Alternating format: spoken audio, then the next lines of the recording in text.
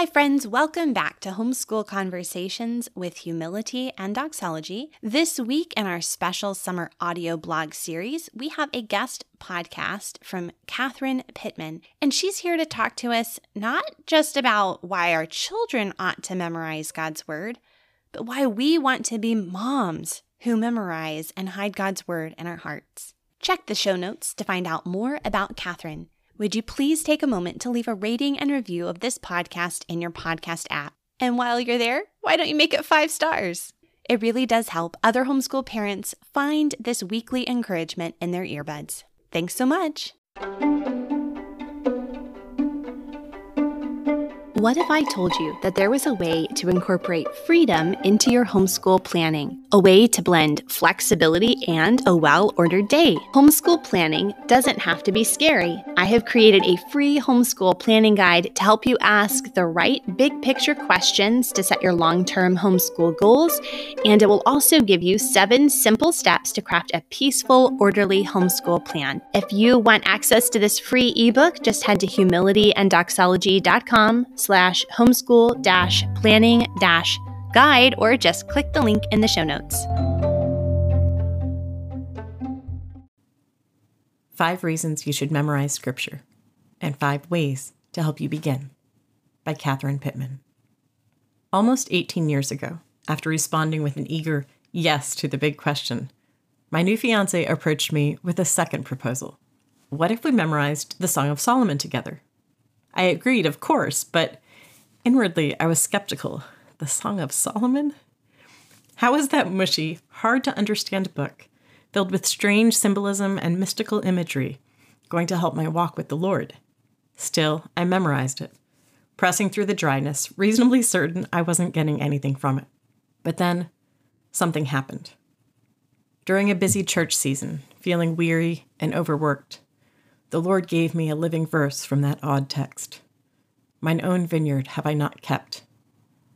And I knew I needed to return to him for strength to serve. Song of Solomon 1:6. When I was sharing with a sister who couldn't feel God anymore, I remembered another verse. Where has your beloved gone? Song of Solomon 6:1.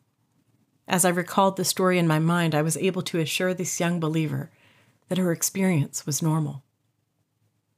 Once, after a long season that felt like death, the Lord encouraged me with another verse.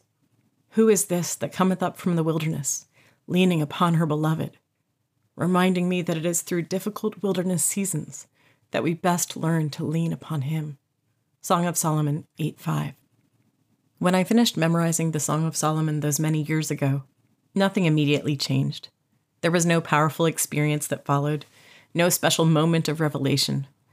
But in the 18 years since, the Lord has used this stockpiled treasury of words as his voice in my heart, giving timely help and encouragement over and over and over again in my everyday life. Throughout the Bible, God's servants remind us repeatedly of the benefits of hiding God's word in our heart. This I recall to my mind. Therefore, I have hope, Jeremiah tells us, Lamentations 3:21. I have hidden your word in my heart that I might not sin, David reminds us, Psalm 119:11. Paul says the word should richly dwell within us so that we may be able to teach and admonish one another, Colossians 3:16. And the Lord frequently quoted scripture when answering the Pharisees and in response to Satan's wilderness temptations. But will memorization just make me proud? No. We don't memorize the word to get bragging rights. We memorize because we want to know him more. We want to experience the richness of fellowship when we sit and ask our Lord a question, and he brings a living word to our heart. We want to be useful in the body of Christ. We want his word to equip us to stand against temptation, to praise under a cloud of depression, and to have an answer when challenged by others. The Apostle John tells us that the mark of a growing Christian is that the word of God abides in him, enabling him to overcome. 1 John 2:14. As we grow in the Lord and seek to know him more, we should make time for Bible memorization. But how? I used to think you needed 30 minutes of daily study and a stack of index cards to commit to the practice of Bible memory. But when little ones came along, I needed to rethink how I memorized the Word. If you've written out cards only to give up after a few weeks, perhaps these methods will encourage you to try again. Morning manna for individual verses. When God gave the Israelites manna in the wilderness, everyone gathered as much as they were able. They collected food only in the morning, but they returned to their gleanings throughout the day. And whether your morning devo is 30 minutes or just 5, after you've meditated on a few verses, write one of them down on an index card. Keep the card in your pocket, on the kitchen counter, or somewhere where you'll see it throughout the day. And when you're tempted to grab your phone, read the card instead. On your way into the bathroom, take it with you. Repeat it aloud at least 10 times, or turn it into a silly song. By the end of the day, you'll likely have it memorized.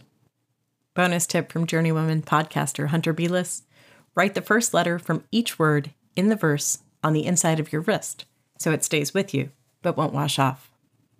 Scriptures in the shower for chapters or books of the Bible. Currently, I'm memorizing the book of 1 John in my shower. After seeing a similar method suggested by author and pastor's wife Glenna Marshall, I immediately made photocopies of the text for my travel Bible. I placed the copied pages back to back in small Ziploc bags, sealed the bags, and duct taped them, book style, to my shower walls. Now evening showers bring a welcome time for Bible memorization, and they give me something to do while waiting on the conditioner. Learning with letters for review of longer passages. If you've ever tried to retain a lengthy portion of Scripture but have grown frustrated by a wandering mind, you may appreciate this method. Writing out the first letter of every word in the passage helps your mind stay focused and enables you to review quickly. I'm not too fond of this method for initial memorization because I feel it cheats your brain a bit and the words don't stick quite as well. But for reviewing an already memorized passage, this system works great. Bonus tip: write small, and you can fit an entire chapter on one card. Follow along as you fold, or wash, or drive, making use of the audio Bible. These days we have an audio Bible in almost every translation. The next time you have a pile of laundry to fold or a stack of dishes to wash, take out your phone and play your favorite chapter. This works great for trips or extended errand drives too. It only takes minutes, sometimes less than a minute, to listen through once. Keep the chapter on repeat, and you may be surprised to find yourself familiar with the passage before you reach your destination or finish a folding session. And as you begin to get comfortable with the words, try speaking along with the reader. Keep this up for a month or so, focusing on one verse until you get it, and then adding another and another as you work your way through the passage. Bonus tip from Susan Heck, who memorized the entire New Testament: record the passage with your own voice and listen at 1.5 speed to increase brain connections. Sing the Scripture. When my children were still small, I felt overwhelmed by the idea of any type of memory work. But the Lord used Steve Green's Scripture songs to minister to my heart. Later, we tuned into Seeds Family Worship, and the children began to memorize alongside me. Some days we still take a verse and turn it into a silly song, not a musical masterpiece, but a tune to make it memorable. Scripture songs remain one of my favorite ways to learn the Word of God, and there are many, many helpful resources out there for this method. As you begin, Proverbs 16:3 encourages us: commit your work to the Lord, and your plans will be established. If you want to memorize the Word, start by asking the Lord to lead you. There's no wrong way to memorize. Some chapters are suggested more often, like Psalm 23, Psalm 91, Matthew 5-7, Romans 2-3, Romans 6-8. Others recommend starting with a few key verses to help overcome a specific sin or struggle. But as my Song of Solomon experience testifies, the Lord can and will use all of His Word. Just choose a passage you love and begin prayerfully asking the Lord to work in you, the willing and the working. Philippians 2:13. Bible memory is hard, deliberate work. We like the idea of it and we enjoy the results, but many of the practices mentioned above are repetitious, sometimes tedious endeavors. You won't always feel the immediate gratification of sweet encouragement as you're drilling verses into your brain. But solid food is for the mature, Hebrews 5:14 tells us, who because of practice have had their senses trained to discern good and evil. There are secrets to be discovered and communion with Christ to be gained. It's there, and you can do it, but you won't know unless you begin. Try one verse this week and another next week, and little by little, because of practice, we mature. The Word of God abides in us, and we begin to grow, unnoticed at first, but after a while, buds appear. Our stack of memory cards thickens. His Word comes alive in prayer. His Spirit brings verses to mind when fellowshipping with a friend.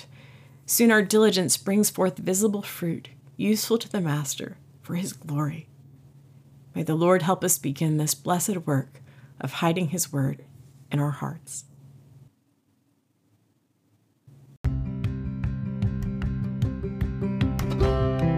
Thanks so much for listening to the Homeschool Conversations audio blog series. I'm so thankful for each of the guests who are sharing their ideas with us this summer.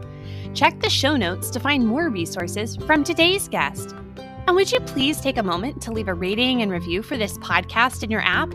It really helps other homeschool parents find the show. Would you like a copy of my free homeschool planning guide? Head to humilityanddocility.com/homeschool-planning-guide or check the link in the show notes for this episode. I'm busy recording more scintillating interviews for season 6 of the podcast, but in the meantime, there are so many fabulous episodes you can catch up on this summer. Check today's show notes to see this week's podcast replay suggestion.